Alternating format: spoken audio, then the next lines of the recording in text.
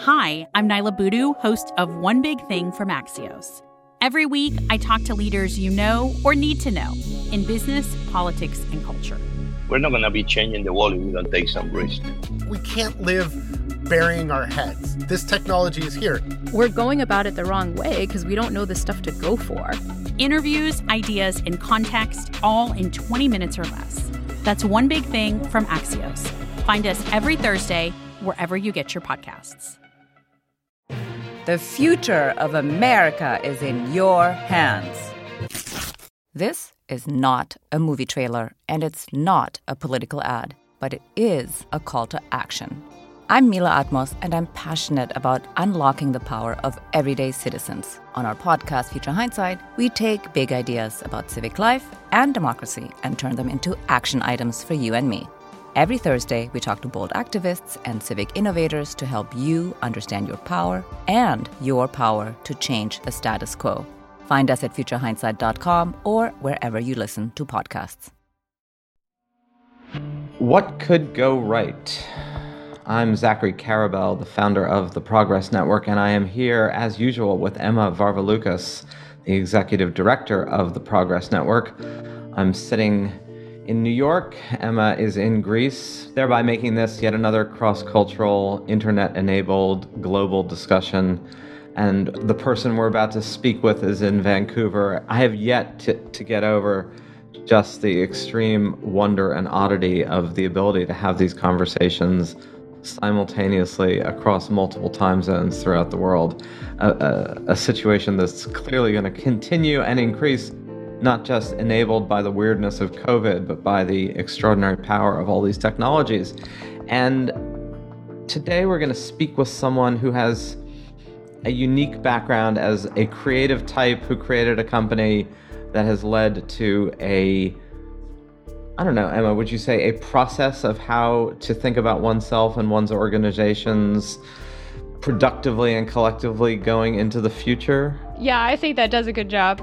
So we're going to speak today with Yancey Strickler, and Emma will give us the introduction in a moment. But what's fascinating about Yancey is not just the company he created, Kickstarter, which many of you are probably familiar with, but the kind of the lessons gleaned and the work that he's now doing, which is very much in sync with Progress Network, what could go right ideas. The point of these discussions and the point of this series is to have engaging discussions with serious people about serious things, but hopefully in not too serious a fashion.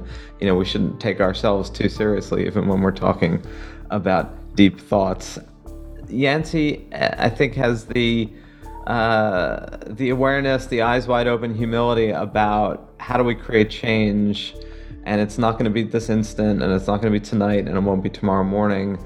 And that it's a process, and you kind of want it to be a process, as I think you'll hear. So tell us about Yancey. So Yancey Strickler is an author and an entrepreneur, and as you mentioned, Zachary, you guys might know him as the co-founder of Kickstarter. He's also the co-founder of the artist resource, The Creative Independent, and the founder of the Bento Society, which we're going to be hearing about very soon. And he's also the author of This Could Be Our Future, a manifesto for a more generous world. We all want a more generous world. And hey, a manifesto for one, that is even better. So let's speak with Yancey. So Yancey Strickler, it's great to have you today to be a part of these conversations about who are we and what are we and why are we and where are we going and where do we head from here. And you've been nicely at the epicenter of creativity to try to turn the sentiments of how do we create a more constructive culture from idle thoughts or conversations over a dinner table to something more actionable and more practicable. So for those who do not know about the wonderful world of bento and bentoism, not to be confused with Shinto and Shintoism, maybe you can tell us a little bit about this thing you created, having created Kickstarter, having been an entrepreneur, having created more specific organizations. Where did this come from? Yeah, well, thanks for having me, and feel free to confuse Bentoism and Shintoism. That increases our membership considerably. The bento it's a framework, it's a mental model, it's a tool that really did come out of my experience as an entrepreneur and as a CEO, being the co-founder and former CEO of Kickstarter. I was always striving to create some kind of a compass to where everyone in the organization could be empowered and emboldened to act on the mission, and to limit the need for permission, and to just sort of create like a post-permission organization. And I tried a lot of different ways to express that. And how is it that you can sort of allow people to make decisions according to the same logic? And I never quite got there. And I spent about a year after I stepped down as the CEO of Kickstarter, like reading and thinking about a lot of questions related to my experience. And one of them was thinking about this notion of self-interest, how it is that we believe what is right for us to do and what's wrong for us to do. And what is the history of that idea? And one day while thinking about this, I sketched in my notebook how I thought we saw self-interest today, which is a form very familiar to me from Kickstarter, which is a hockey stick graph, a chart where whatever's you want, the line is sloping up and to the right. And this is like our ultimate emblem of making it, of success, of like fulfilling yourself in the world today. And when I drew that simple chart, I just had this insight that, that the x-axis measuring time, it actually keeps going far beyond where this line is going up. And the y-axis measuring our self-interest, I actually think that keeps going too, especially because as our self-interest grows, so do our responsibilities. The difference between being single and having a family is huge, or being an employee or versus being a manager. And so I extended the lines on this graph, and suddenly this hockey stick graph now is this big open space where I drew these 4 boxes, the simple 2x2, that became the bento. And those 4 boxes are, in the bottom left, now me, what I as an individual want and need right now. This is how the world sees self-interest today. In the bottom right, there's future me, what my future self, the wise person I hope I become, what that person wants me to do. That person becomes real or not based on any decision I make in a given moment. In the top left box, there's the space of now us, the people in my life who are important to me and know I'm important to them. My choices affect them just as they affect me. And the top right, the space of future us, think about the next generation. And as I expanded this hockey stick graph into these 4 dimensions, I felt like I was suddenly seeing like my true self-interest. It wasn't just about what's happening right now, although that's a part of it, but there's all these other dimensions and considerations. And I sketched this in my notebook and just wrote next to it a very simple description: beyond near-term orientation. That was just what this was a 2x2 graph of, how to see beyond a near-term orientation. And I realized that description made an acronym that spelled bento. And I thought, this is a bento box. 4 compartments, a balanced meal, very convenient. And I know that bento also honors a Japanese dieting philosophy, harahachi-bu, which says the goal of a meal is to be 80% full. That way you're still hungry for tomorrow. So this bento idea just sort of appeared one day after thinking about this question for years about how do you create a compass that allows you to make consistent decisions towards a direction. And what I realized in drawing this was that this was what I had been looking for at Kickstarter.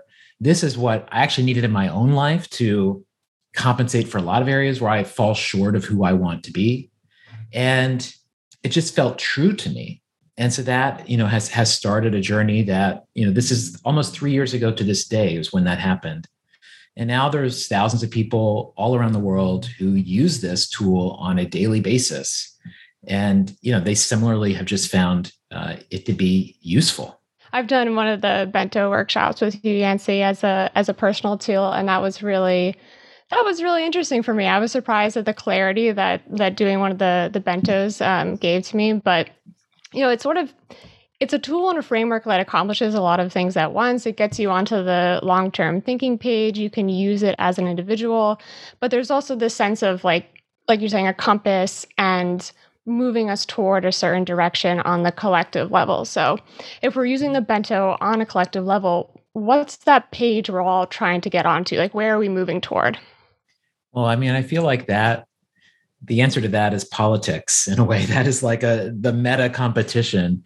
But I think that this allows any group of people to create and to declare a shared future. So there's one way I talk about the bento is as the bento method, as just like a very basic tool in your toolkit.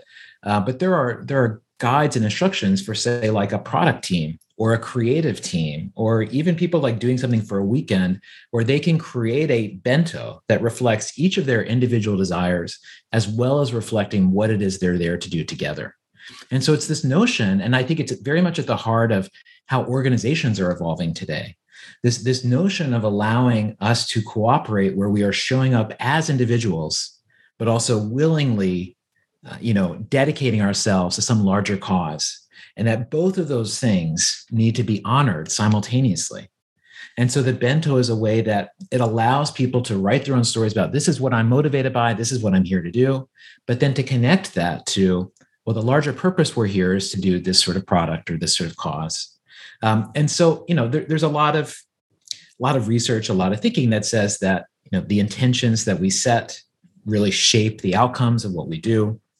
And I think in a lot of ways, the bento is just, it's helping people and teams create like a more fixed destination. It might be a year from now. They're just thinking about what is the next year. And you're just having something written down that just tells you, hey, in a moment of calm and reflection, this is what you said mattered.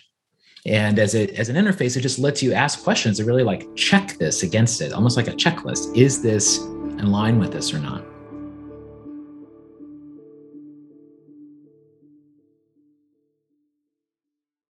History doesn't repeat itself, but it often rhymes. That may be a Mark Twain quote, but it's just as true today as when he originally said it. My History Can Beat Up Your Politics is a podcast that compares and contrasts history to the current events of today.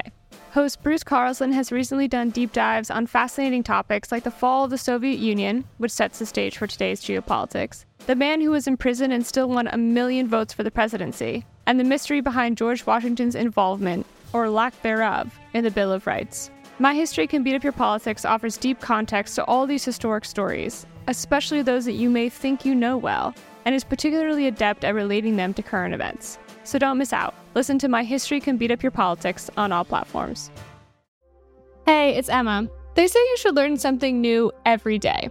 It's good advice, but with so much to do in your daily life, how are you going to make the time to learn and stay curious about our world? Well, with Everything Everywhere Daily, you can easily make that goal an actual reality. Everything Everywhere Daily is one of the world's most popular daily education podcasts and a top 3 history podcast. In about 10 minutes, you can learn something new every day. The show covers history, science, geography, mathematics, and technology, as well as biographies from some of the world's most interesting people. Fans of the show are so passionate they even work to join the Completionist Club, the group of dedicated listeners who have listened to every single one of the show's more than 1,000 and counting episodes. All of the episodes are informative, interesting, and best of all, always under 15 minutes. So go ahead, learn something new every single day with Everything Everywhere Daily. Find it on Apple Podcasts, Spotify, or wherever you get your podcasts. Kickstarter has always been a bit of a different type of tech company, a different type of startup. You guys are about to take a next step. This is kind of a growing up for Kickstarter. Explain to me what that is. Yeah, well, Kickstarter is now a public benefit corporation. And what that means is that we've gone to some pretty extraordinary steps to make it so that the need of profits and the financial responsibilities we have as a company are balanced equally with the impact we have on society. So it's trying to think about yourself as a company as being bigger than just you, bigger than your own self-interest. And so we join great organizations like Patagonia and This American Life that have taken this step. And we're thrilled to announce it. And when you make this conversion to become a benefit corporation, companies can choose to lay out specific commitments they're making as a part of doing this. And these are things that you will publicly report on, and basically you'll just be owned and be accountable to. That was Yancey Strickler talking with CNN Money's Lori Siegel in 2015. So in your earlier, before this, right, in your incarnation as a tech startup CEO and creating Kickstarter as one of the first iterations of crowdfunding, the idea that we've got these incredible tools, the internet that allow people to find partners, whether that's personal or professional, not intermediated by traditional forces that you had to go through to get funding or any number of things. I mean, the Kickstarter is kind of like the Uber of crowdfunding. If I've got an idea and I need to find someone who's enthusiastic. But were you, if you talked to yourself 10 years ago or 15 years ago, you talked about your now self and your future self. So if you maybe we can add on the other part of the quadrant the past self question, the pre-bento Yancey. Would this have seemed odd to you? I mean, were you animated by the same sort of belief in the positive power of crowdfunding, or were you also much more just like ambitious, young? I want to make a mark. I want to make money. I want to do something. Not that those are incompatible. I mean, neither. I'm a writer. I was a music critic for my first 10 years of my professional career, and I ran a record label, and I've always just been creatively motivated. And so Kickstarter was a creative project for myself, Perry Chen, and Charles Adler. And it was Perry that had first had the idea. But we were doing it not, this was in 2005 this started. We were doing it not because we wanted to start a company. It was just like a really necessary idea that needed to be a company to exist. So there was no startup culture to speak of. And I often felt a strong sense of like I was betraying something by being a creative person starting a business. Like that felt like wasn't what I was supposed to do. And often felt like I was apologizing to my friends of like, we're trying to do something cool, but just very different from where I came from. But I think, thinking about like my past self, at Kickstarter, I'm like very hungry to learn always. It's like just a very natural drive. And I was always looking for models, ways to improve my thinking.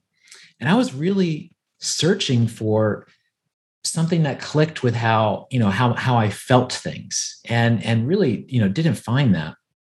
And what would happen instead was that in the organization, where you have charismatic, strong founders and say there's not much written down early on, is that everyone goes to the founders to ask, well, what should we do? What's the right answer?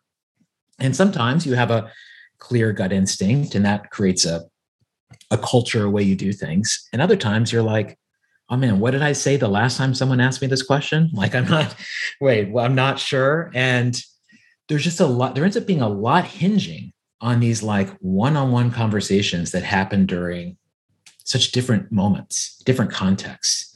And so much of that is how culture gets set. And at those moments, I would have loved to where we're both looking at a piece of paper and we're debating about the meaning of the piece of paper.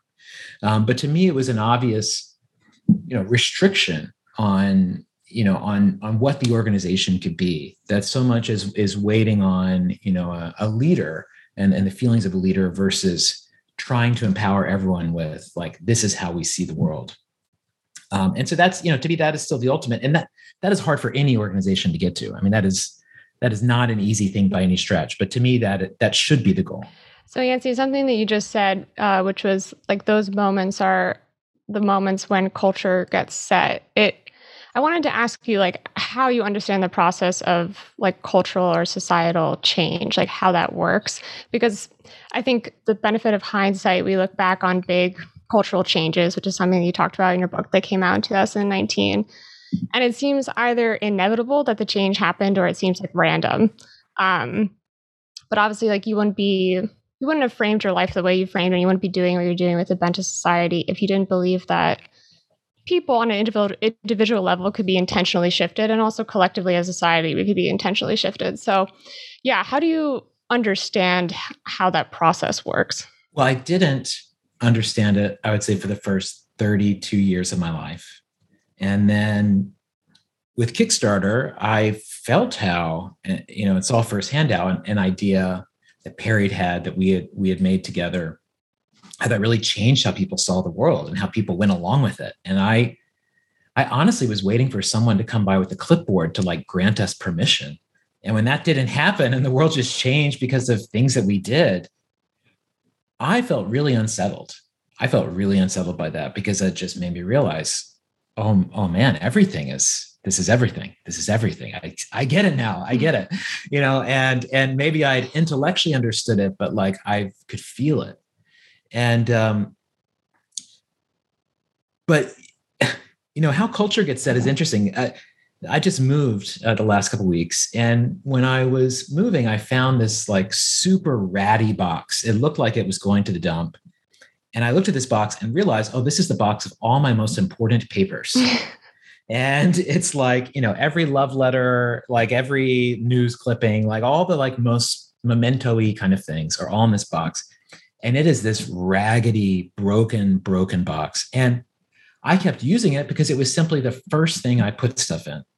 One day I tossed like a newspaper clipping in there, and then I kept doing it. And then when I would get something else, I would like open it up and put it, close it again. And only after this move, when that box literally broke when we got to the new house, did I change it. And I think for a lot of things in our culture, it's similar, where it's how we first do something is how we keep doing it, because maybe people don't want to be the one to make that call. You just sort of, you follow the path that was there. And we tend to follow those paths until a catastrophe happens, until we're forced to change them, because we're not thinking. So I think in many cases, it's like, maybe we weren't paying attention to how broken down the system was. And so its collapse does shock us. Or maybe, maybe just someone happens to enter at the right time to say, hey, this thing we've been doing actually makes no sense. And, you get these cultural divides as people become, have to acclimate to that change.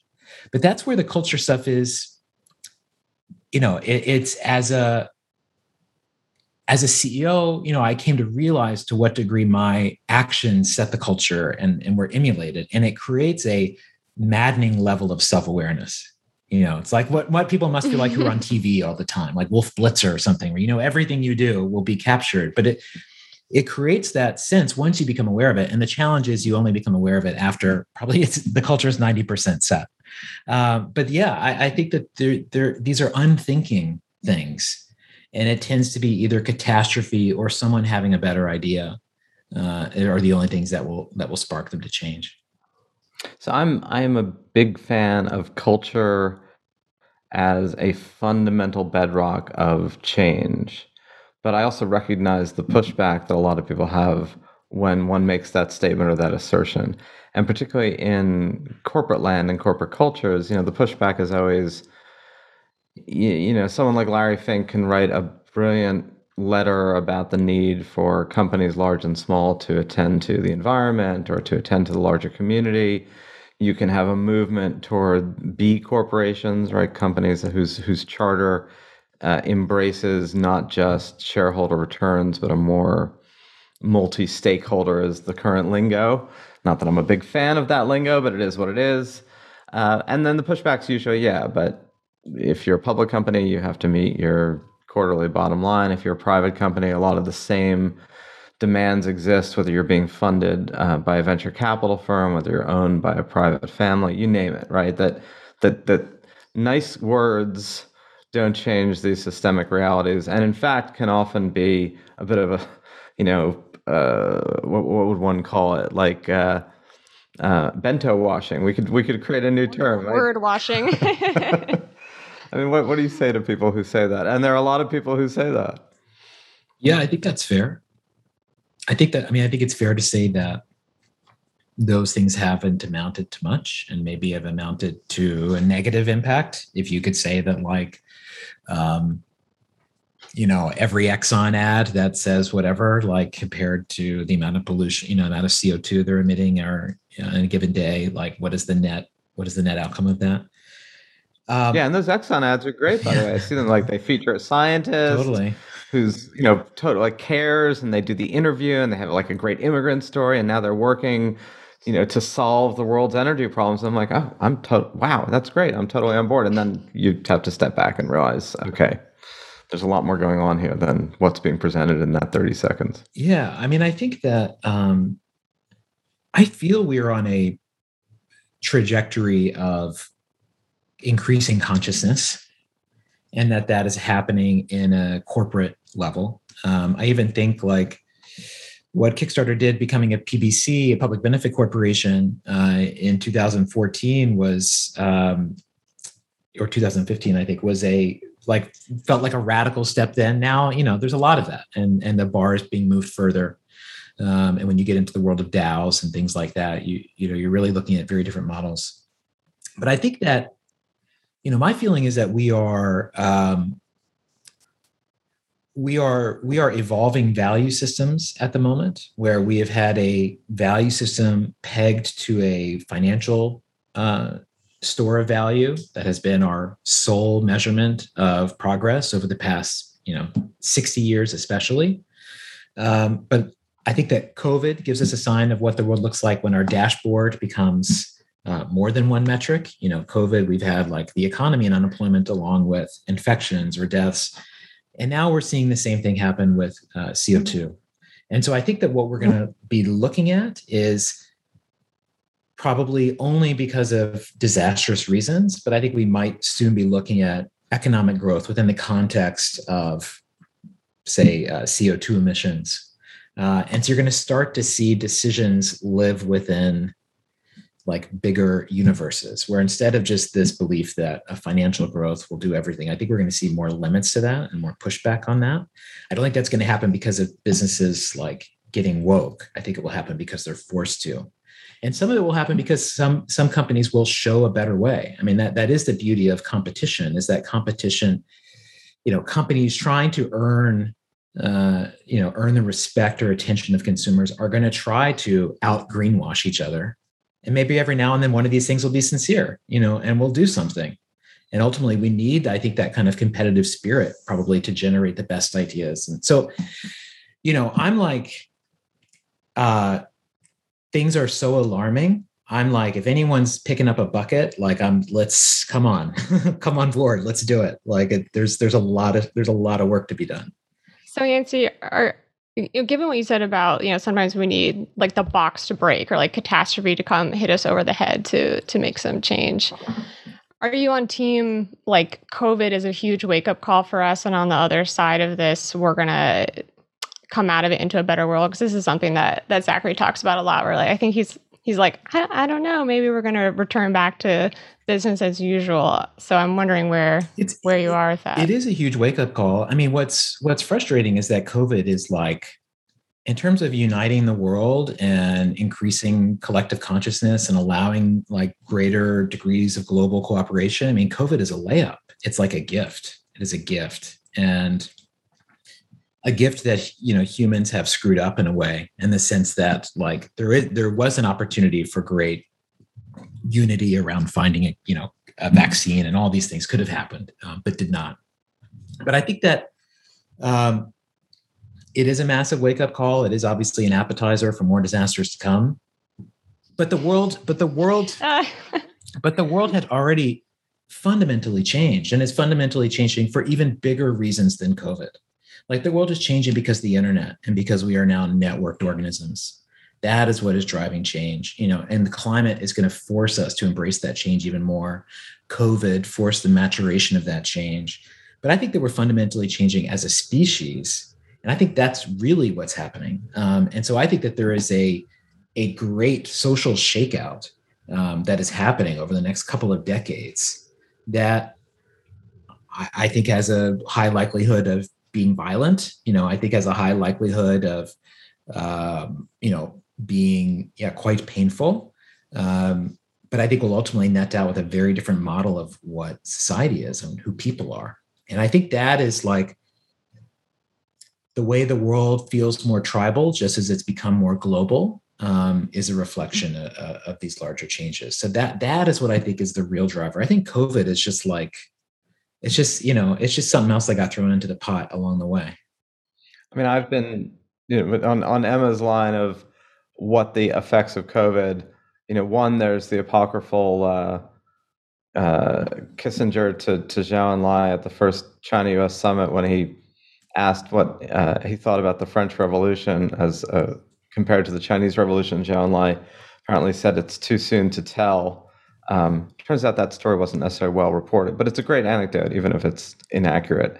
And then there's the George Macaulay, English historian in the 1930s, who once wrote about the revolutions of 1848, that it was the turning point in history at which history failed to turn. And, The question around COVID is, it is clearly an opportunity for massive systemic change, but it's unclear whether or not that is an opportunity that will in any way be seized, right? And just like the financial crisis 2008, 2009 may have laid the seeds inadvertently for a whole series of things, from populism to Brexit to the rise of Trump, you name it.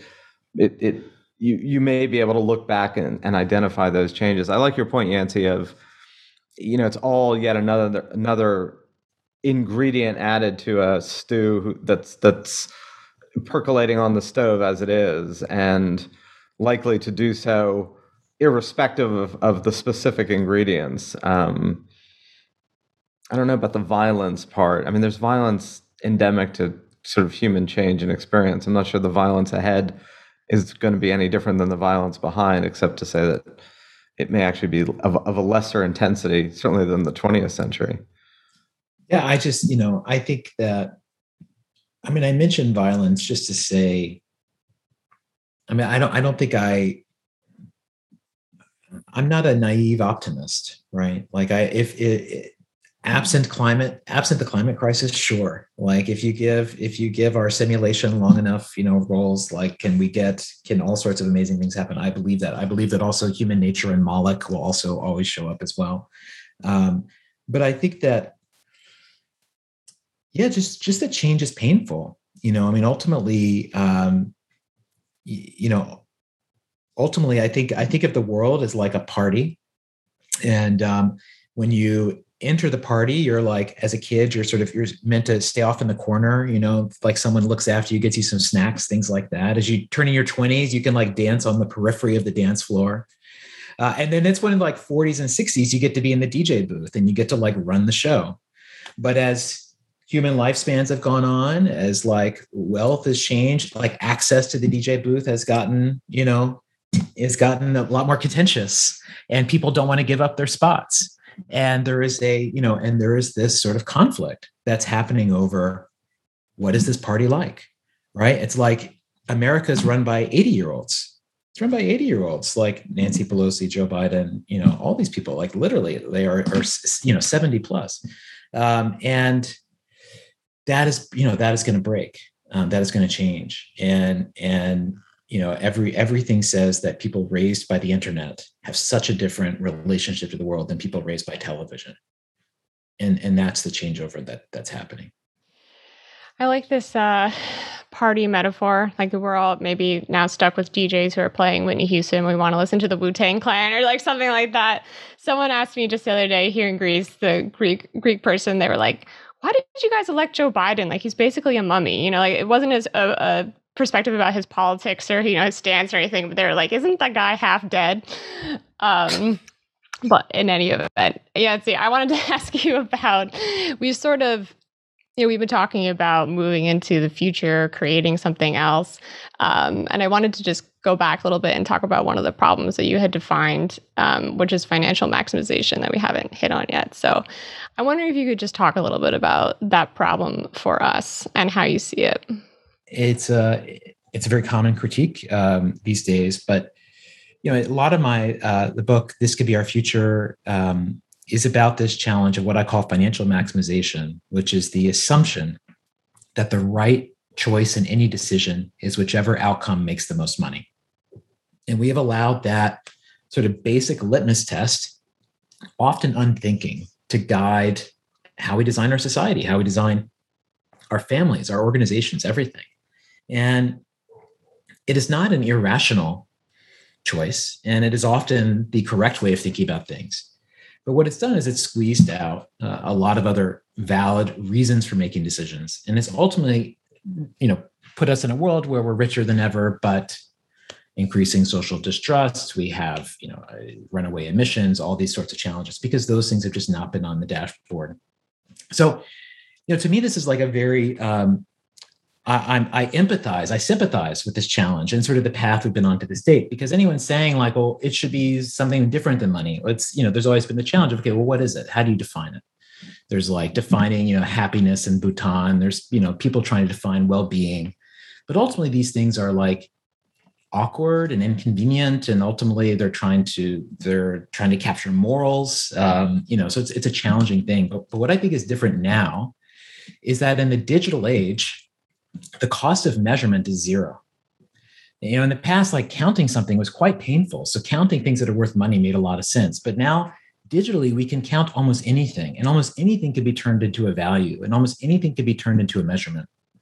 And I think what we're seeing and what the business world is already doing is you create more refined metrics that identify outcomes you're looking for. And ultimately what's happening is that our value set is expanding. It's no longer just that money is the only dashboard, is the only value on the dashboard. Now it's also, loyalty. Maybe there's a trust score. There's an NPS score. Maybe now they're getting into like some CO2 ESG rankings. A lot of these things are debatable and how good a job they do of measuring what they're doing and the effectiveness. But I ultimately think that where we're going to break through this challenge of money being the only value is that there are just going to be new values added to the dashboard that it will compete with. And that financial gains will come in context of these other values. And that this is something that will come to be a kind of a social revolution, maybe within companies, that's not going to come from like people getting woke. It's just going to come from data science and math, and it being able to be demonstrated that these are better outcomes. So I feel like we are at a point in history where, practically speaking, the kinds of evolutions that I think people have been arguing for a long time actually can happen and won't be as onerous or as like pie in the sky as they would have been at any other point. It's interesting that you bring up data science. Like, I was thinking about financial maximization sort of leaking down from business to individuals. And I was thinking about when I was younger and living in New York, I happened to start learning aerial dance. I got decently good at it and I started teaching. And I started teaching like all the time. I had a job.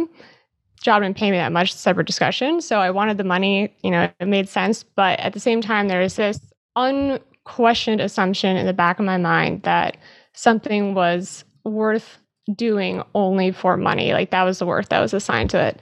And it surprised me that you went to data, because my mind went to like the things that are important are unable to be measured. So the things that I was losing by like just going to money, and like losing the creative aspect of the dance and this, that, and the other thing, like you can't put a number on that. But maybe I'm like totally going towards the past and you're going towards the future. Well, yeah, I mean, I answered that in a systemic way. But yeah, I mean, I think people are better at navigating this than organizations are. It's not that it's an easy decision, but like people, we feel torn by these things. I feel torn by these things to this day of like, is it worth doing something if I'm getting paid? Or how do I feel about like, there's a lot of feelings that are culturally deep in us. And that's where I think like the individual tool of the bento is something that just like puts that in context. Yes, it is important that you have enough money to like pay for your basic cost of living, but that's only important to the degree that, you can also maintain the relationships that are important to you. And, it's teaching you how to find that balance.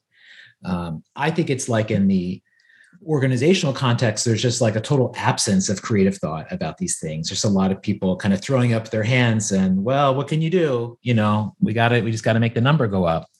And just being in those rooms and knowing that if you're going to make a decision that's unpopular, you're going to have to back it up with something. You're going to have to make the case. And if you're making your case in a way that's not emotional, that's not romantic, that's not moral, but is about, look at this outcome that we've all agreed is important, that's when people change their minds. That's when people change their minds. And so I'm just thinking about like, as people, as individuals, we can't solve climate change. We need bigger forces to do that. How are those bigger forces getting a more complete look at the world?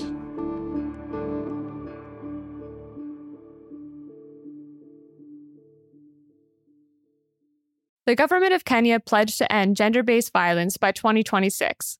The Ministry of Health in Uganda is trying to eradicate yellow fever. It's ambitious to make these kinds of pledges, but it is much harder to achieve these lofty goals. Are these leaders really delivering on these promises for women and girls?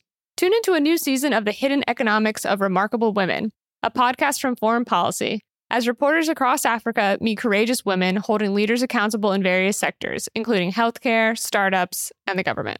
Listen to Hidden Economics of Remarkable Women wherever you get your podcasts. Hey, everybody, I'm Scott Schaefer. And I'm Marisa Lagos. We're the hosts of Political Breakdown, a show that pulls back the curtain on the people and forces driving politics in the Golden State from KQED in San Francisco. And now, ahead of the 2024 election, we are bringing you even more.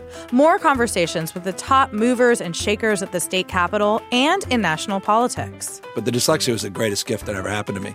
Nothing was rote, nothing was linear. I had to work around things, work differently, see the world differently. And I say that to young people and say, know how important your participation is. And I think it's a time for this generation to put forward new voices. More reporting with analysis. It's been a very good session for organized labor. But Hot labor summer. Hot labor summer. It's turning out to be a nice fall as well. More politics with personality. I've sweat election day my entire life. Right? we hear that. Political Breakdown daily. Every weekday, we'll break down what's happening and why it matters. With news that informs, surprises, and maybe even inspires you. Political Breakdown goes daily starting January 8th.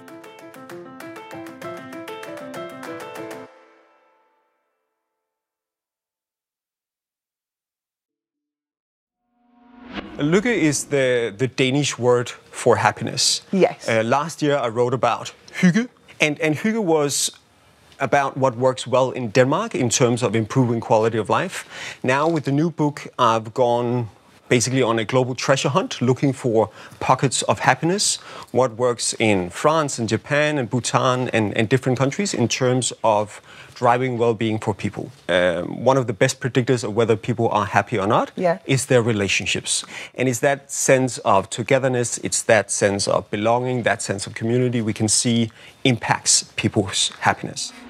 That was happiness researcher Mike Viking talking with ITV and STV's This Morning about the science and importance of happiness.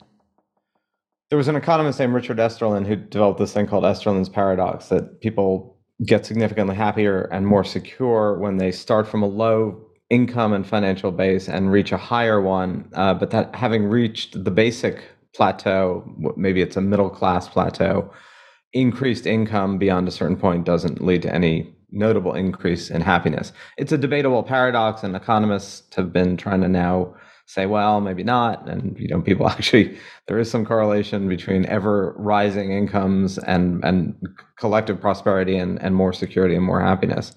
But it speaks to this debate of, partly because so many societies judge their success or failure in today's world not by the size of their army or by the amount of territory, but purely by GDP, right? Purely by how much stuff are we producing and how much stuff divided by people does each individual, have per capita.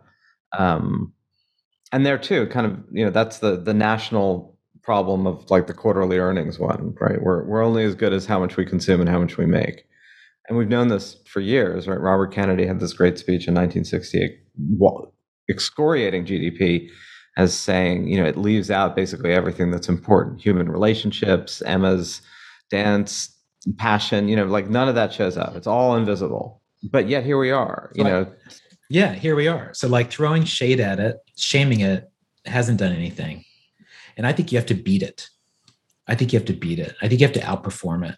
You can't deny its utility, right? And so you need to create something that has an equally valid utility.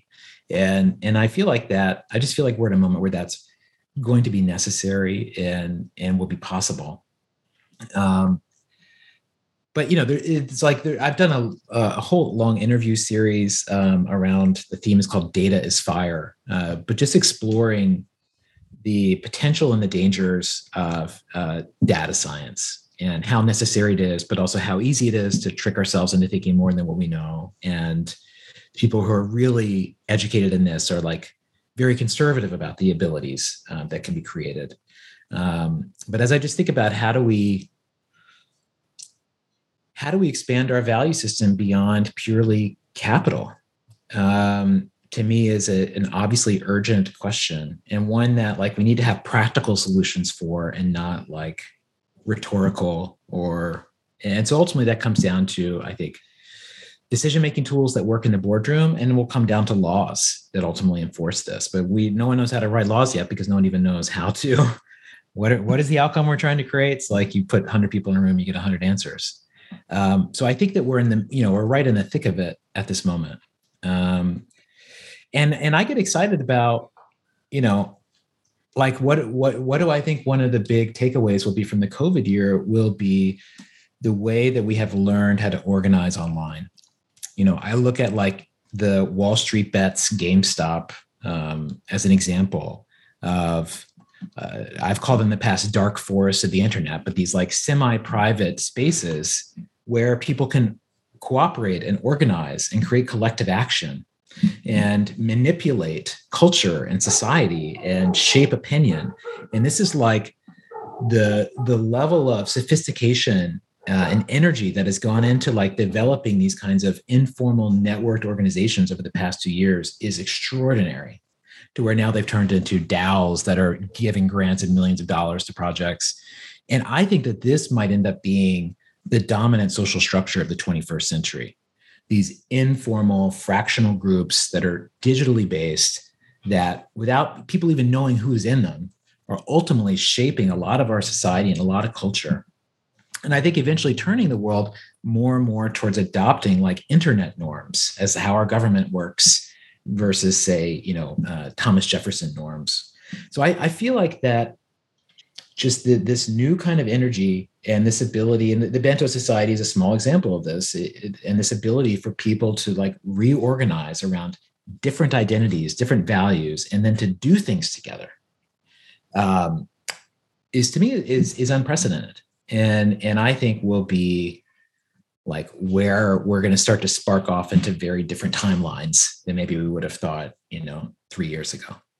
I have two thoughts. My first thought was, I just want Zachary to respond to that thought. Like, I'm curious about your thoughts, Zachary, about, these like fractional internet groups sort of. I mean, look, I think it's a fascinating way of understanding these as different forms of social organization that have like political, economic, cultural clout as both change agents and organizing principles that aren't governments, that aren't companies, that aren't what we romanticize, particularly in the United States, as these like suburban volunteer societies. They're not the Rotary Club, they're not the bowling league, a la Robert Putnam, bowling alone. We're bowling alone, but we're trading together would be the GameStop meme.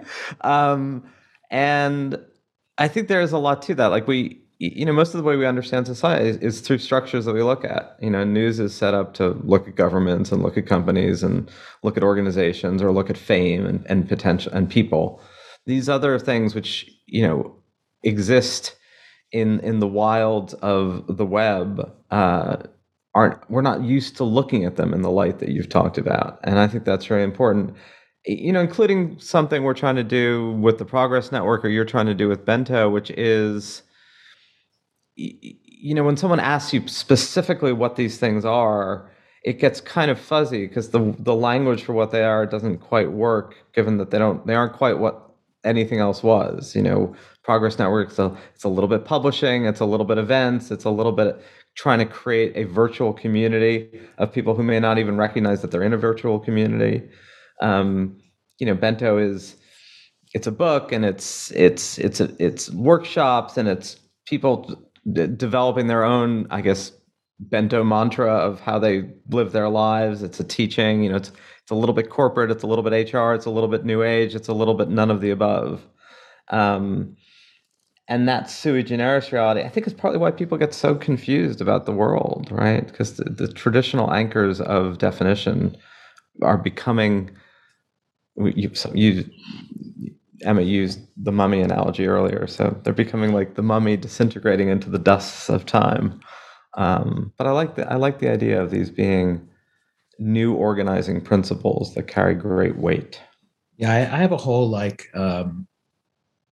information architecture theory of what these things are that I'm going to save because I'm going to do something else with that later. But speaking of Robert Putnam, he had a book come out last year called The Upside, which is like a sort of a sequel to Bowling Alone, and it tracks from 1850 to 2000, I think, the collectivist versus individualistic attitudes in America.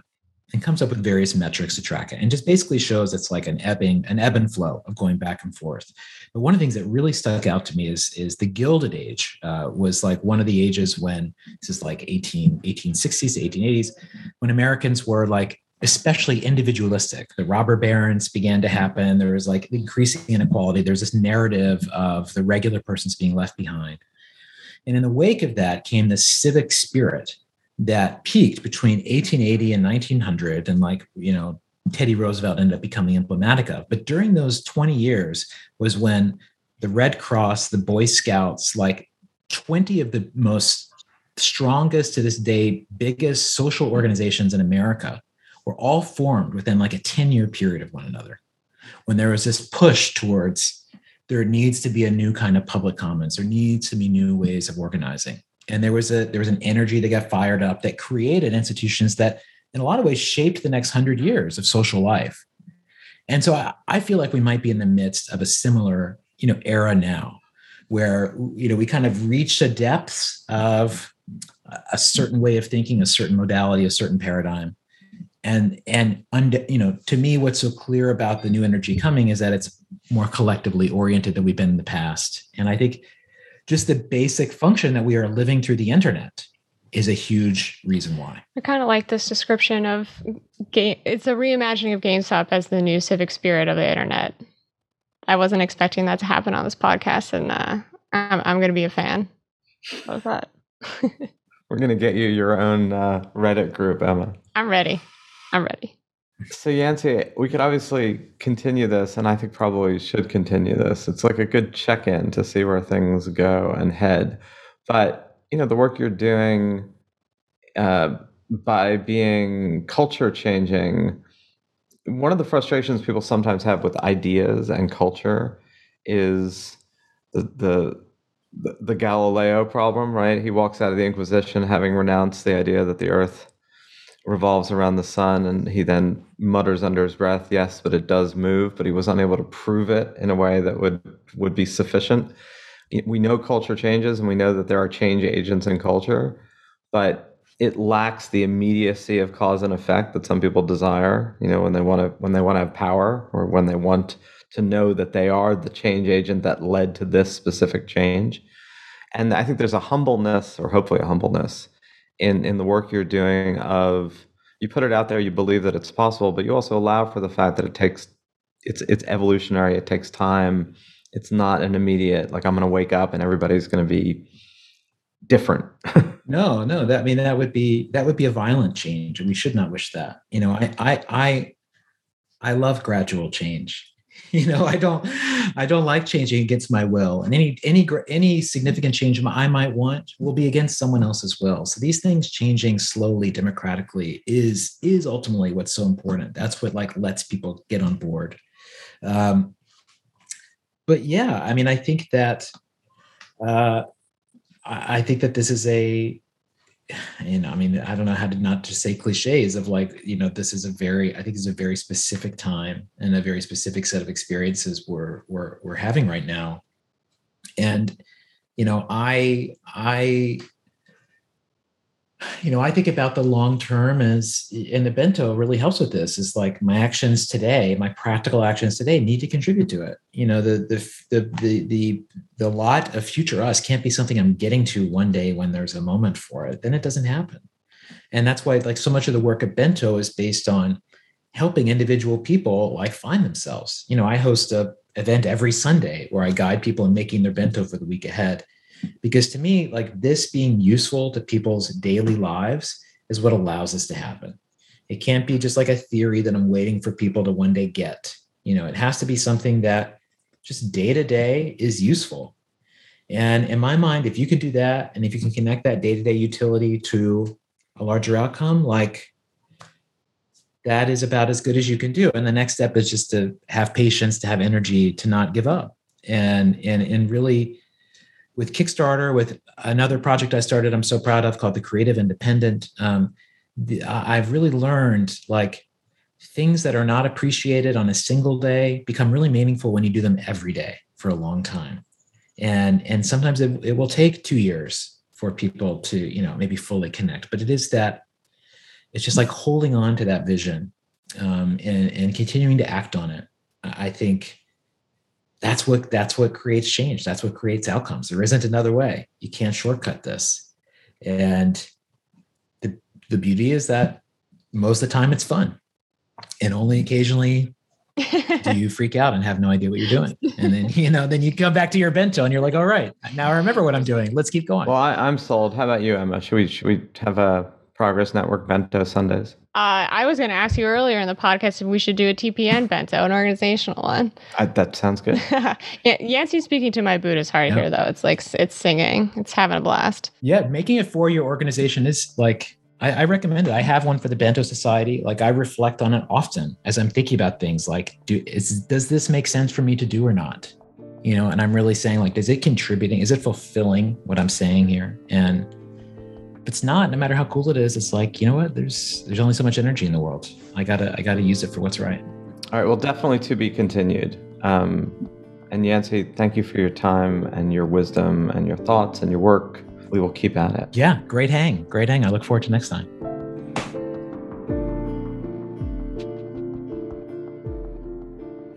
So here's the point in the podcast where we ruminate about whether or not we like the conversation that we just had. That puts a real fine of a point on it, Zachary. This is the point in the podcast, like that moment when you've had a dinner party that you've co-hosted with someone and you've just seen the last guest out the door and you sit down and you're like, okay, who do we like? What happened that was interesting? What didn't we like?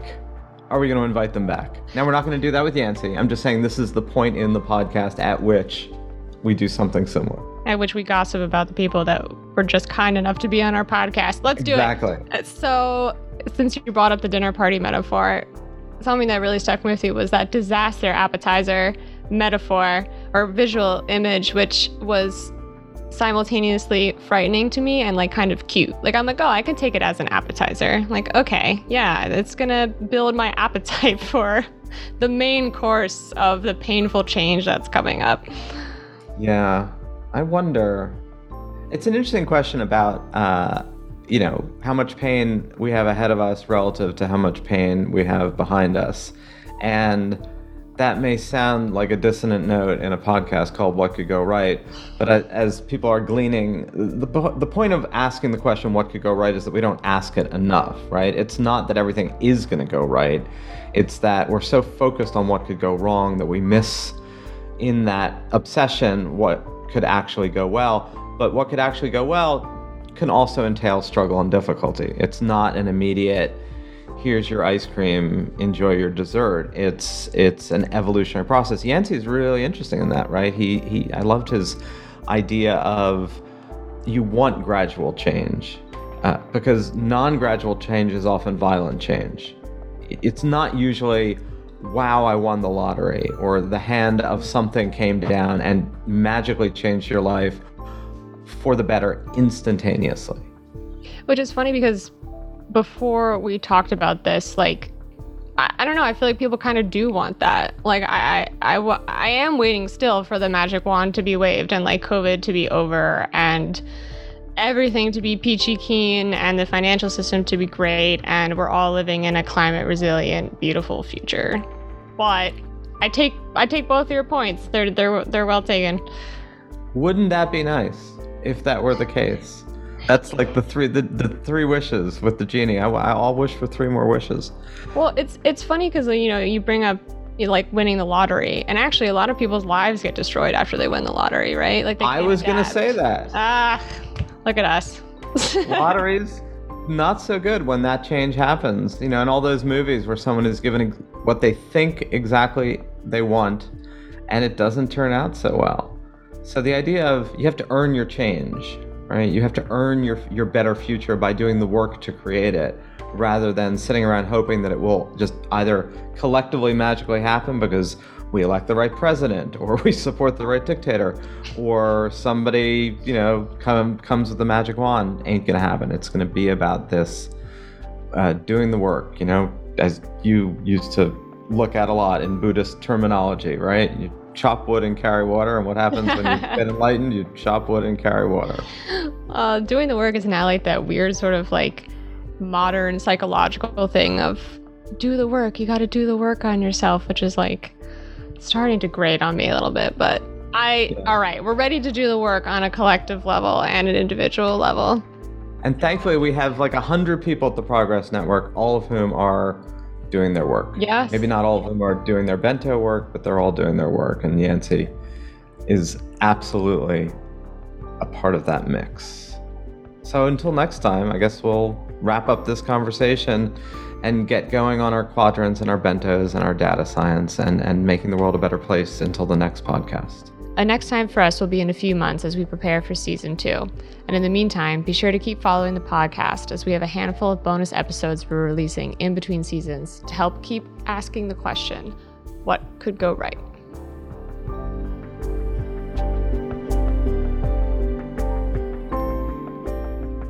To find out more information about the Progress Network and what could go right, visit theprogressnetwork.org. You can also sign up for our weekly newsletter to stay up to date with everything happening with the Progress Network. If you like the show, please tell a friend, share an episode, or leave a rating and review on Apple Podcasts, Stitcher, Spotify, or wherever you're listening to this podcast. What Could Go Right is hosted by Zachary Karabell and me, Emma Varvaloucas. We're produced by Andrew Steven. Jordan Aaron is our production coordinator, executive produced by Jeff Umbro and The Podglomerate. Thanks so much for listening.